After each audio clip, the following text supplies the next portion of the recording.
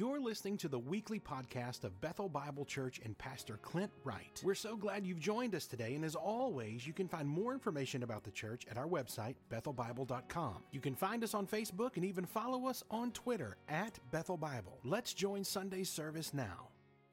You can get out your Bibles and turn to 1 Corinthians chapter 8.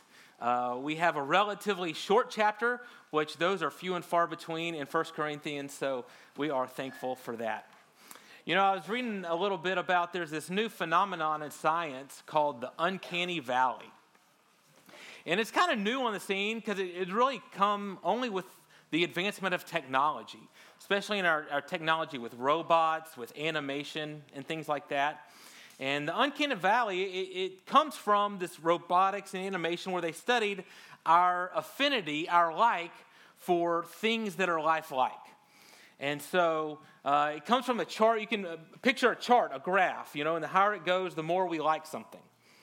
And so they say you get something that doesn't look human at all, like say R2-D2 from Star Wars.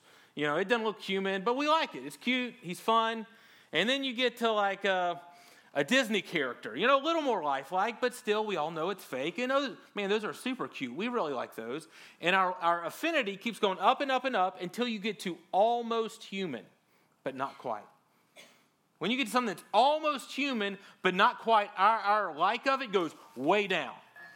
In fact, we find it really creepy, freaky, weird. It's disconcerting when we see something that's almost human, but there's just one or two things that are just way off.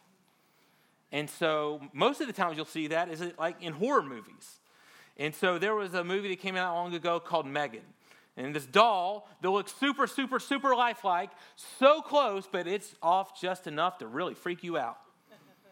Or there's the old movie, The Stepford Wives, you know, where everything looks normal until something is very much not normal. We experienced this once in our family when Caleb was a little kid. So his favorite stuffed animal was called Monkey. And come to, you know, this will be a shock to you, it was a monkey.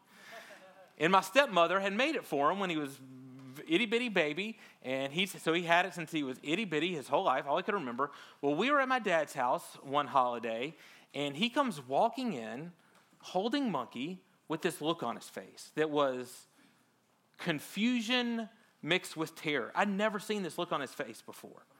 And he just hands it to me, and he says, somebody did something to Monkey. And again, this is the most prized possession. And so I grabbed it and looked, and y'all, his monkey was well-loved and worn, chewed on, beaten up, okay? But what he hands me is this pristine, untouched monkey. It was just a little, but with a couple words missing, a couple things different. Well, come to find out what had happened was my stepmother had been making Monkey and had messed up. And so had started over with a new one. And so unbeknownst to anyone, including him, he had found Monkey 1.0 that she had messed up on and discarded. And he found it. And it weirded him out and it weirded me out. But happy ending, then we had two monkeys. And so it was a happy ending. But that moment was weird. It was disconcerting because it was so close to the real thing. But one or two things was off. And it freaked us out. This is a little bit about what's going on in the Corinthian church. So we've talked about this. The church, he's saying in Corinthians, is supposed to be the cross on display for the world to see. It's like the original Christian jewelry. Now, they're doing some things that don't quite put that cross on display correctly. But we got to remember, this book, y'all, it's not a book about you. It's a book about us. It's about what only we can do together as the body of Christ in relationship, mirroring, picturing, showing who Jesus Christ is. And he's talked to some people that are way off. But y'all, this morning he's going to talk to some people, honestly, they're very close. They're very close to modeling Jesus, but they're leaving out one essential thing. And so what they end up displaying is an uncanny valley version of the cross. And you know, these are mainly Christians that they have the right knowledge. Their theology is sound. They got the right theology. They're not committing some grievous sin. They're not abandoning their faith. In fact, they're strong in their faith, strong enough for them to practice their freedom in Christ. But what they don't have, while they have freedom in Christ, they don't have love. They don't have love. And so that's our big idea today. Liberty without love distorts the cross. Liberty without love distorts the cross. Again, we got a short chapter, so let's just go ahead and read it. We'll read it through and then we'll talk about it. Verse 1, he says, "Now concerning food offered to idols, we know that all of us possess knowledge. This knowledge puffs up, but love builds up. If anyone imagines that he knows something, he does not yet know as he ought to know. But if anyone loves God, he is known by God. Therefore, as to eating food offered to idols, we know that an idol has no real existence, and that there is no God but one. For although there may be so-called gods in heaven or on earth, as indeed there are many gods and many lords, yet for us there is one God, the Father, from whom are all things and for whom we exist, and one Lord, Jesus Christ, through whom are all things and through whom we exist. However, not all possess this knowledge, but some, through former association with idols, eat food as really offered to an idol, and their conscience being weak is defiled. Food will not commend us to God. We are no worse off if we do not eat. We're no better off if we do. But take care that this right of yours does not somehow become a stumbling block to the weak.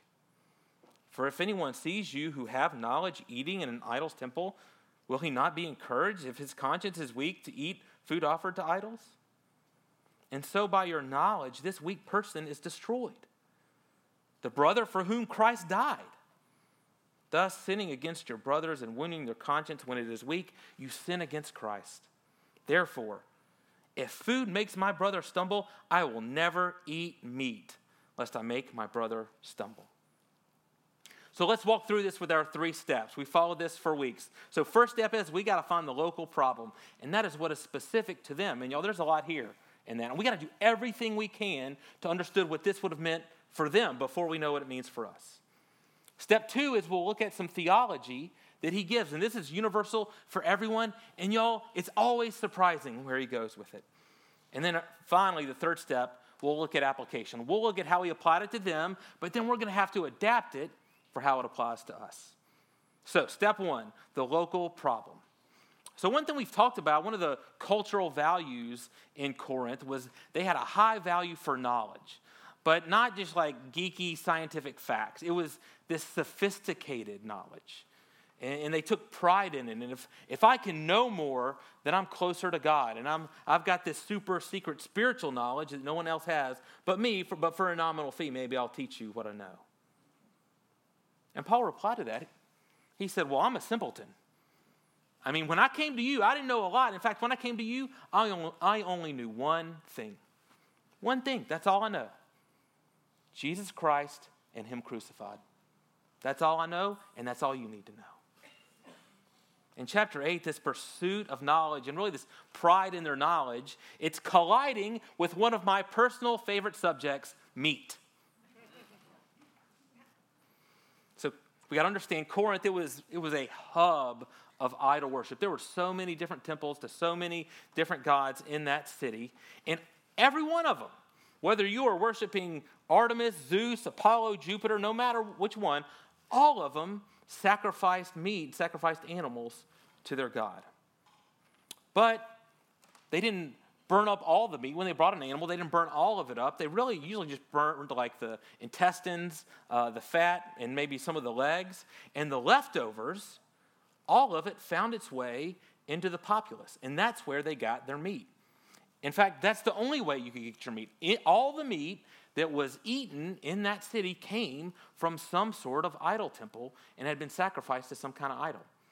It happened really one of 3 ways. So often they would have public festivals at these temples.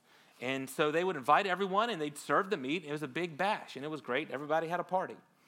2, they would sell the meat in the market. And there were no other grocery stores, no other markets. And so if you went to Brookshire's, it was like going to Brookshire's. Oh, and today's special is bone-in ribeye sacrificed to Jupiter. And then everything else had been sacrificed to some god. That's how it worked back then.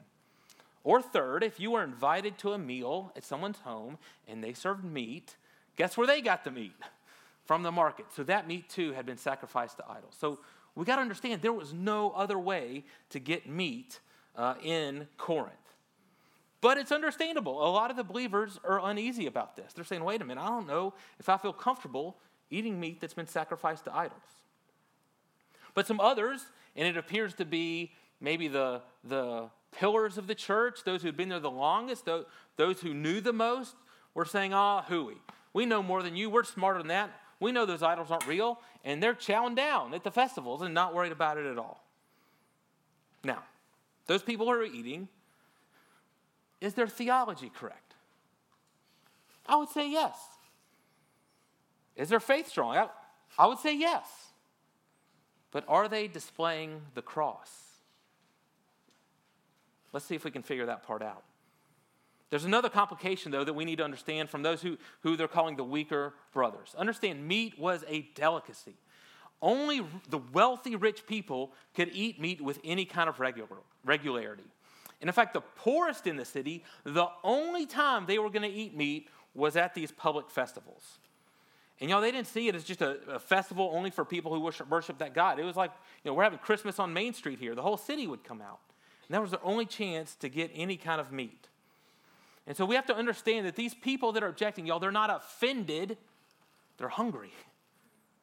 And a lot of times these verses are applied to kind of say, whoever gets offended and says, that offends me, so you can't do that. And so kind of the person who's the most easily offended has all the power and gets to tell everyone what to do. That's not what's going on here. Again, they're not offended, they're hungry. And when people are most tempted to return to their idols? When they're the most hungry? Every idol exists because it feeds an appetite. Whether it's literal hunger or the hunger for power or relationship or comfort, the whole point of that idol is for a moment, temporarily, they will meet that need. And that's where these weaker brothers are. That's what he means when he talks about in verse 12, wounding their conscience. They are fighting a battle with their inner moral compass. That's tempting to say, hey, you know what? That Zeus worship, actually, it worked. I can go there and I can have my hunger met. And he's telling some of these stronger believers that, hey, you, by your actions, you're actually ushering them away from Jesus instead of towards Jesus. Or if that's not the case, if it's not just that they're hungry, it's that they're confused. Maybe they're new believers. Maybe they haven't read as many of the scriptures or received as much instructions. And remember, they live in a pluralistic culture. The most normal thing to them would be that I can worship Zeus and Jesus at the same time, because that's what they've done their whole life. And maybe they just simply don't understand that yet. And so when they see the stronger brother chowing down at the festival, that just affirms that wrong assumption that they have. This is what Paul means in verse 9 when he says, you're creating a stumbling block. You're creating confusion. You're creating misunderstanding that's going to make that person fall on their face. So, y'all, I hope you see here, the real issue is not about meat. It's about liberty and love. It's about how I practice my faith, keeping the other person in mind. See, your knowledge can tell you that you are free in Christ, but your knowledge can't tell you what to do with that freedom. It takes love. Love is what tells you what to do with the freedom that you have. So that's the issue. That's what's going on here. So let's look at the theology. What theology will Paul insert here to lead them in the right direction, y'all? And again, as always, it is surprising. We've seen some patterns already. So the first thing Paul does is something he always does. He goes Old Testament on them, okay? And over again, he goes back to the Old Testament, but back to something very foundational in the Old Testament. And here is no different. He goes back to one of the bedrock passages of the Old Testament. He goes back to the verse that every Jew recited twice a day, the Shema from Deuteronomy. Shema Israel, Adonai Eloheinu, Adonai Ahad. Hear, O Israel, the Lord your God, the Lord is one. We have to understand the Shema is the revolutionary claim, and it was revolutionary back then. The revolutionary claim that God is not just more powerful, is not just better than other gods, but that he is the only God.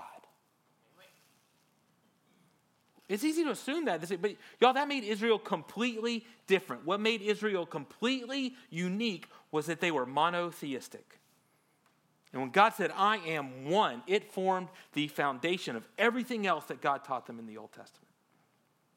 In fact, even today, even secular historians will tell you that this claim is the single greatest contribution from the Jewish religion to humanity. It changed the world. This claim that God is one. So why does Paul bring this up? Well, he's essentially saying to the eaters, you know what? You're right. Your knowledge is right on. You get an A+.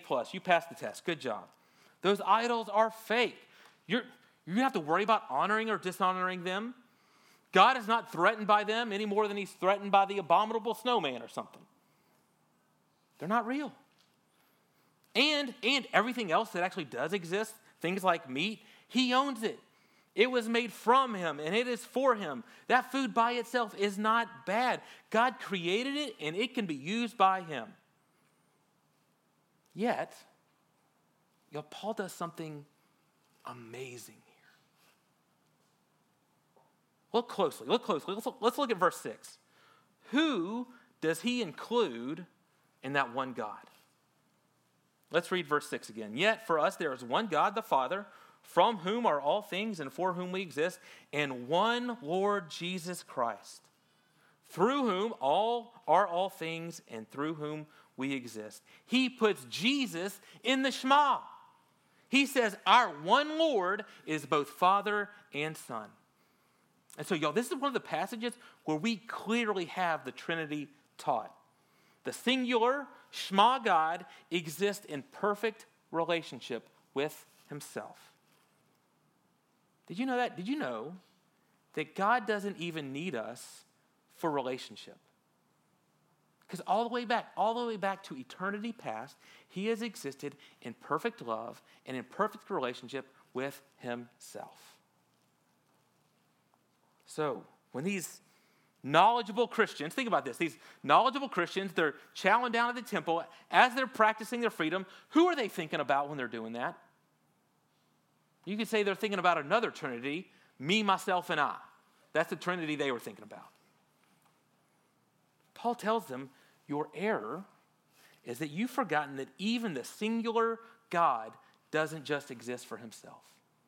Even the singular God exists in love and relationship. So listen, you've got a lot right, but you're omitting a very important part, and that is creating an uncanny valley view of God. And that's not who God is. So then he does something else. He does the second thing he always does. He takes them to the cross. He reminds them of the cross. But he does it a little different way here. In verse 11, he reminds them that Christ died not just for you, but for them also. Christ died also for that weaker brother, he reminds them.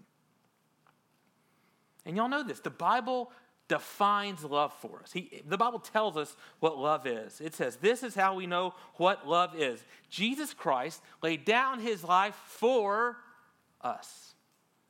Not just for me. And I have to remember that. It was for me, but not just for me.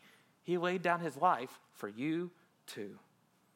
So, if I follow Jesus, and Jesus laid down his liberty out of love for you, shouldn't I do the same thing?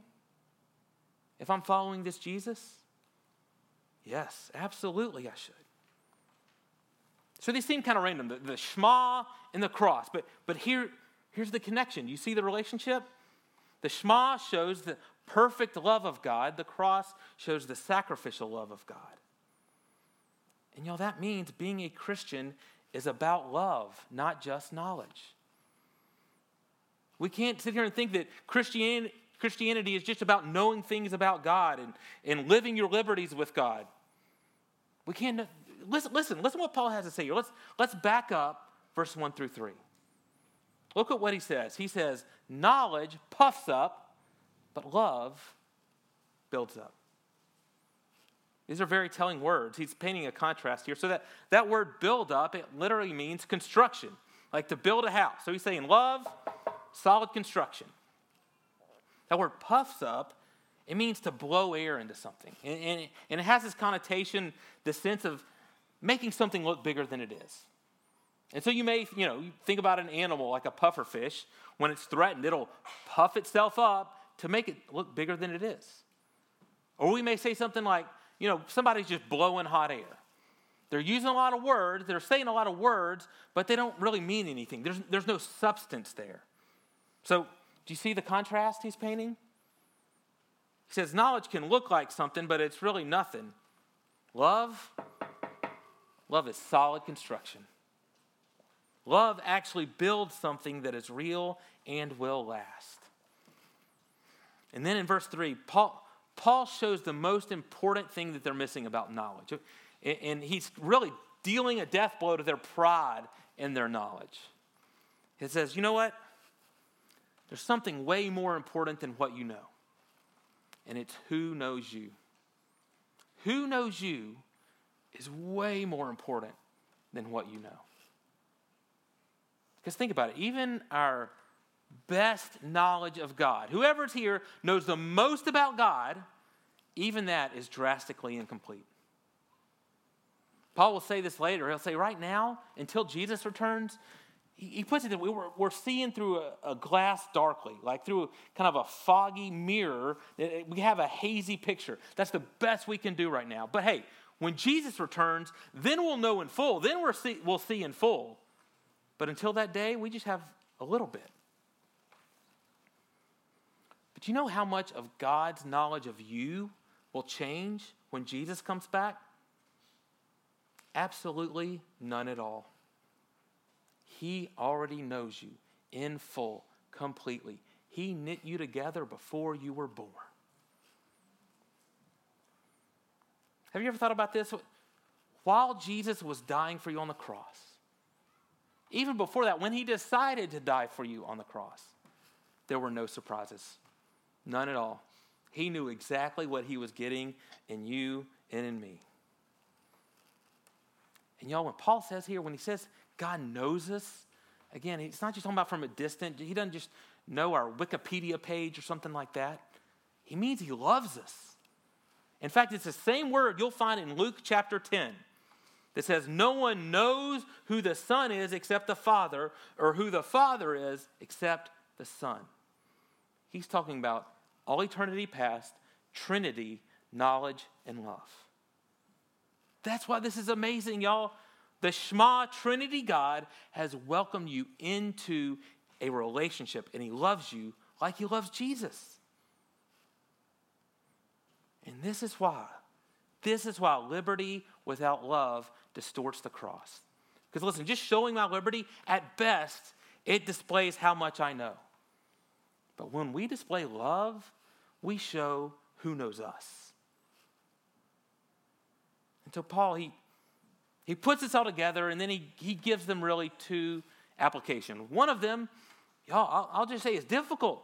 It's hard. There's a lot of different ways you can apply it. But one of them, the other one, is actually very, very, very simple. So let's do the complicated one first. He says in verse 8, he assures them, food will not commend us to God. So you're not worse off if you eat. You're not better off if you don't eat. Either way, it's totally fine. You do have liberty. So then it's a matter of faith and understanding of your brothers and sisters in Christ. You have to ask, is it leading them to worship idols? Is it creating confusion that's going to make them stumble? And so, we don't have the same struggle with meat. We don't go to Brookshire's and see food sacrificed to idols.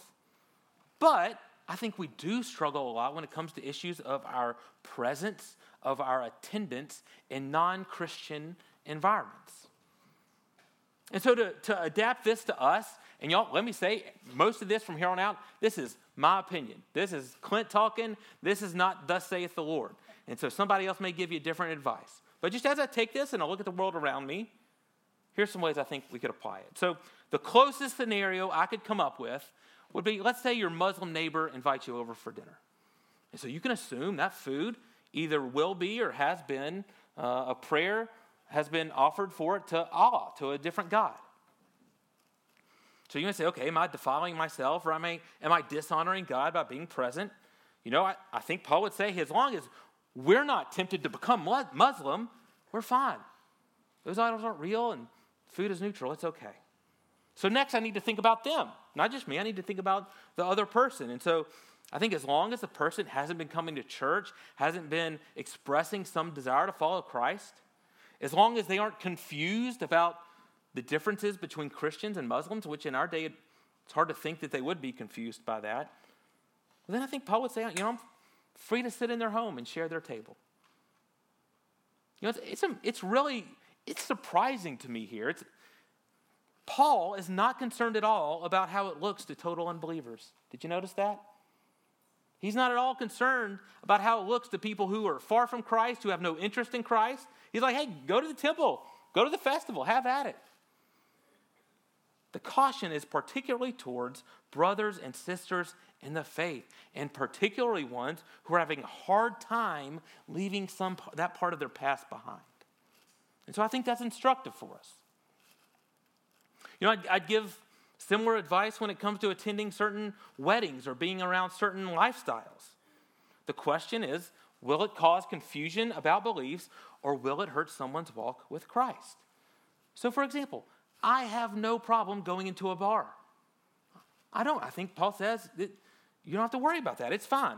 But let's say I had a Christian brother who is trying to leave that lifestyle, either a lifestyle of bar hopping and partying or a lifestyle of alcoholism, and he's expressed this to me, and it's a struggle with it, and then one day he calls me up and says, let's go to the bar. I'm going to say, hey, let's do something else. Let's find something else to do, right? Because that's a struggle for him. I would say, if a gay or lesbian neighbor invites me over to dinner, I'll be there with bells on. But let's say there was someone who was struggling with their faith, who wanted to follow Christ, who wanted to leave that lifestyle behind. And then they called me and said, hey, there's a pride parade in town. Come to the pride parade with me. You know what? I'd probably say, let's find something else to do. I'd still do something with them, but maybe that's not the best for them. What makes this tricky, though, and it's so important that we acknowledge this. What makes this tricky is there are as many different scenarios as there are idols in our culture, which is to say infinite. But what we can't do is just apply this to everyone else's idols. Because we've got plenty of perfectly accepted in our culture idols, don't we? Better believe we do. There's materialism, there's sports, there's entertainment, there's politics, there's an endless list. And so, for example, let's say, I love sports. I went hunting this weekend. It was great. Well, let's say I've got a brother who has made an idol of going to play golf all the time, going hunting all the time, something like that, and it's harming their marriage, and they haven't been to church in a long time because they're always doing, and they've identified it, and they've said, you know what, that was taking an improper place in my life. It's hurting my relationship with Jesus. It's hurting my relationship with my family, and so I need to create some distance from that. But then opening day comes, and they call me on the phone, like, hey, man, let's go. I'm at least going to ask some questions, right? And I'm probably not going to go at that time. I'm probably going to say, hey, let's find something different to do. Let's help you walk through this in the right way. Let's usher you towards Jesus and make sure we're not ushering you away from Jesus. If I have a brother who struggles with materialism, they find their meaning in their stuff, and they've never been able to be generous or to be giving because they're always so busy consuming, and they've identified it. They've said, man, I find all my meaning in this, and it's not good. And Jesus calls me to something different. And then they call me up and say, let's go shopping all weekend. I'm probably going to say, let's do something different. But you know what? I'm probably going to refrain from, when I buy my new designer jeans, sending them pictures of it. Yeah, it's Levi's designer. Does that count as designer jeans? They probably won't be impressed by that. But I'm not going to throw that in their face. I'm going to be careful with it because I know them and I love them and I want to usher them to Jesus, not back to their idols. And we aren't in a polytheistic culture like they were, but we are in a syncretic culture. Syncretic just means we very much blend our faith in Jesus with lots of other things. They're just not named Zeus and Apollos, right? But we still mix them together. I came across this amazing study that Legionnaire Ministries did along with Lifeway. And Legionnaire Ministries was started by R.C. Sproul. And they called it the state of theology. And so what they wanted to do is they wanted to find out when someone calls themselves an evangelical Christian, what do they mean? What makes them an evangelical Christian? And y'all, the findings were fascinating. They were heartbreaking. So we found out that today, being an evangelical Christian actually has little to do with sound theology. 43% of people who identify themselves as evangelical Christians, 43% believe that Jesus is a great teacher, but not God. 65% don't believe in original sin. 56% believe that God accepts worship of all religions. And 26%, 1 in 4, agree that the Bible is not literally true. We also found it has nothing to do with religious practice. Less than half go to church weekly. 27% of evangelical Christians go to church once a year or less. So let's summarize. We've got a lot of people, millions of people, identifying themselves as evangelical Christians that don't believe that Jesus is God, that man is sinful, that the Bible is true, and that Jesus is the only way to God. And they are doing almost nothing to actually practice their faith. So my immediate question, and probably yours is, on what basis are you calling yourself an evangelical Christian? Almost universally, it's one: how they vote. Either by an issue, I vote specifically on an issue, or a party, I vote for a party, or a person, a specific person. By doing that, I'm an evangelical Christian. Y'all, that's the waters we're swimming in. And the numbers say it's not even close. I mean, this is our culture. So say, okay, we take Paul's teaching here. It can be so helpful, and we have to apply it to the syncretism that's going on. So a couple ways I want to be very, very crystal clear right now. And the church, we all have to be very, very clear. There's one thing that makes you a Christian. That is a personal faith in and relationship to Jesus Christ. That's it. And y'all, everything else, no matter how important, is secondary to that. And if you are here and you do not have a personal relationship with Jesus Christ, we invite you into that. That's what we're inviting you into. And we can disagree about everything else just about. I want to be very clear about something else too. Listen, participating in public and civic life is good and important, and we should do it. And Jesus calls us to it. And God says, you know what, the government, it is ordained by him. It is given by him to us for our good, just like meat is for our sustenance. And so, man, that is good and is important, and we need to participate in that. I can think of no better example than Veterans Day, right? I mean, what a great example to show that, man, some of the ways, some of the best ways we can put the cross on display, we can lay down our liberties out of love for others, happen in civic and public life. But we also have to acknowledge we clearly live in a culture where many see their earthly citizenship not as an overflow of their heavenly citizenship, which it should be, but as a substitute for their heavenly citizenship. And so in this culture, here's some, again, this is Clint talking again, okay? Here's some takeaways I think I would apply what Paul is teaching here. So if I have a friend who I'm in a relationship with who says, you know what, I'm just being convicted. I've been putting my hope in man more than in God.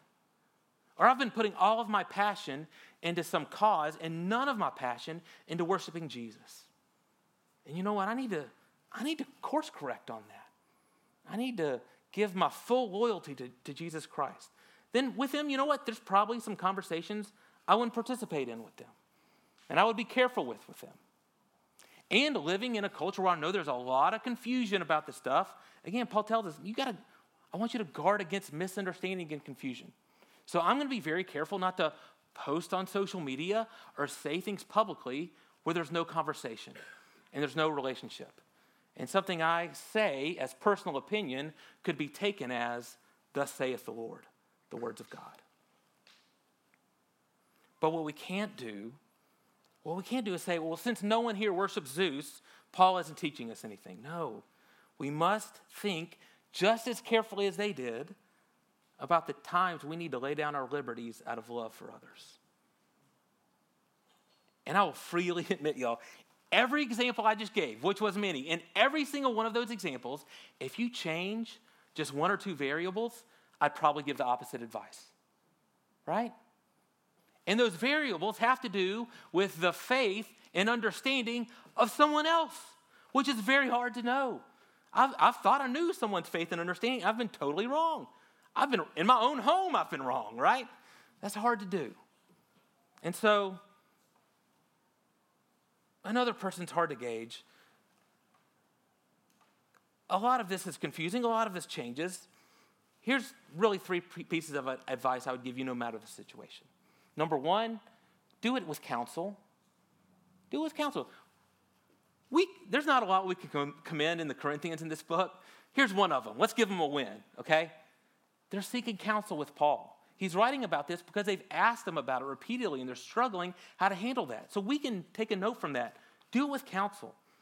Talk to trusted believers. Number 2, do it with prayer. Number 3, do it with relationship. Y'all, they're not struggling about some hypothetical or some straw man. What if I'm in the temple one day? They knew the names and the faces. They had conversations. And so we can't just act in generalities or just based what's on the news or what's on social media. You have to know people to know how to love them best. So do it in relationship. Okay, I told you that first part was complicated, okay? That part was complicated. Here comes the very simple part. Verse 13. Therefore, if food makes my brother stumble, I will never eat meat, lest I make my brother stumble. Man, it is hard to think of a more cross on display statement than that one. I will willingly and forever lay down my liberties out of love for my brother. And y'all, he's unequivocal. I mean, he doesn't really leave any wiggle room. And if he likes steak half as much as I do, that's a big deal. You know, I think Paul's trying to sum it up for us. You will never go wrong by doing the most loving thing. You just won't go wrong. You'll never go wrong by doing the most loving thing. Any scenario we can dream up here, if you just ask, what is the most loving thing I can do for the other person, no matter what it costs me? I'll do that thing. And y'all, that is weird in our world. That will be weird if we live like that. Because almost the whole world's going to say, you know what? I have a right to do whatever I want. And as long as I want to do it, I should. As long as I'm not hurting somebody else. And if somebody else has a problem with it, that's their problem. That's not my problem. That's not how we operate in the church. Here we do something very different with our liberties. We willingly lay them down out of love for others. And we do that because that's what Jesus did on the cross. And we want to be like him. And so think about it this way, church. Think about it this way. What you do with your liberties tells people what God did with his. What you do with your liberties tells people, it shows them, it puts on display what God did with his. And so when we exercise liberty without love, we distort the cross. But every time, church, we set aside liberty out of love, we display the cross. And it's going to be hard. Y'all, always laying down our liberties is hard, especially in this situation, when we're right and they're wrong. When we're stronger and they're weaker. When we have understanding and they misunderstand. But when it gets hard, I'm going to ask you, when it gets hard, just remember this. Your hope isn't in what you know. Your hope is in who knows you. The God of the Shema knows you and loves you and laid down his life for you. And so you are free. You're free to ask in every situation, what is the most loving thing I can do for my brothers and sisters in Christ, and then go do that thing. Thanks again for listening to the podcast today. We hope that you were blessed and encouraged. If you have questions or comments, we want you to let us know. Simply send your thoughts to questions@bethelbible.com. Thanks for spending time with us, and be sure to join us next week on the Bethel Bible Podcast.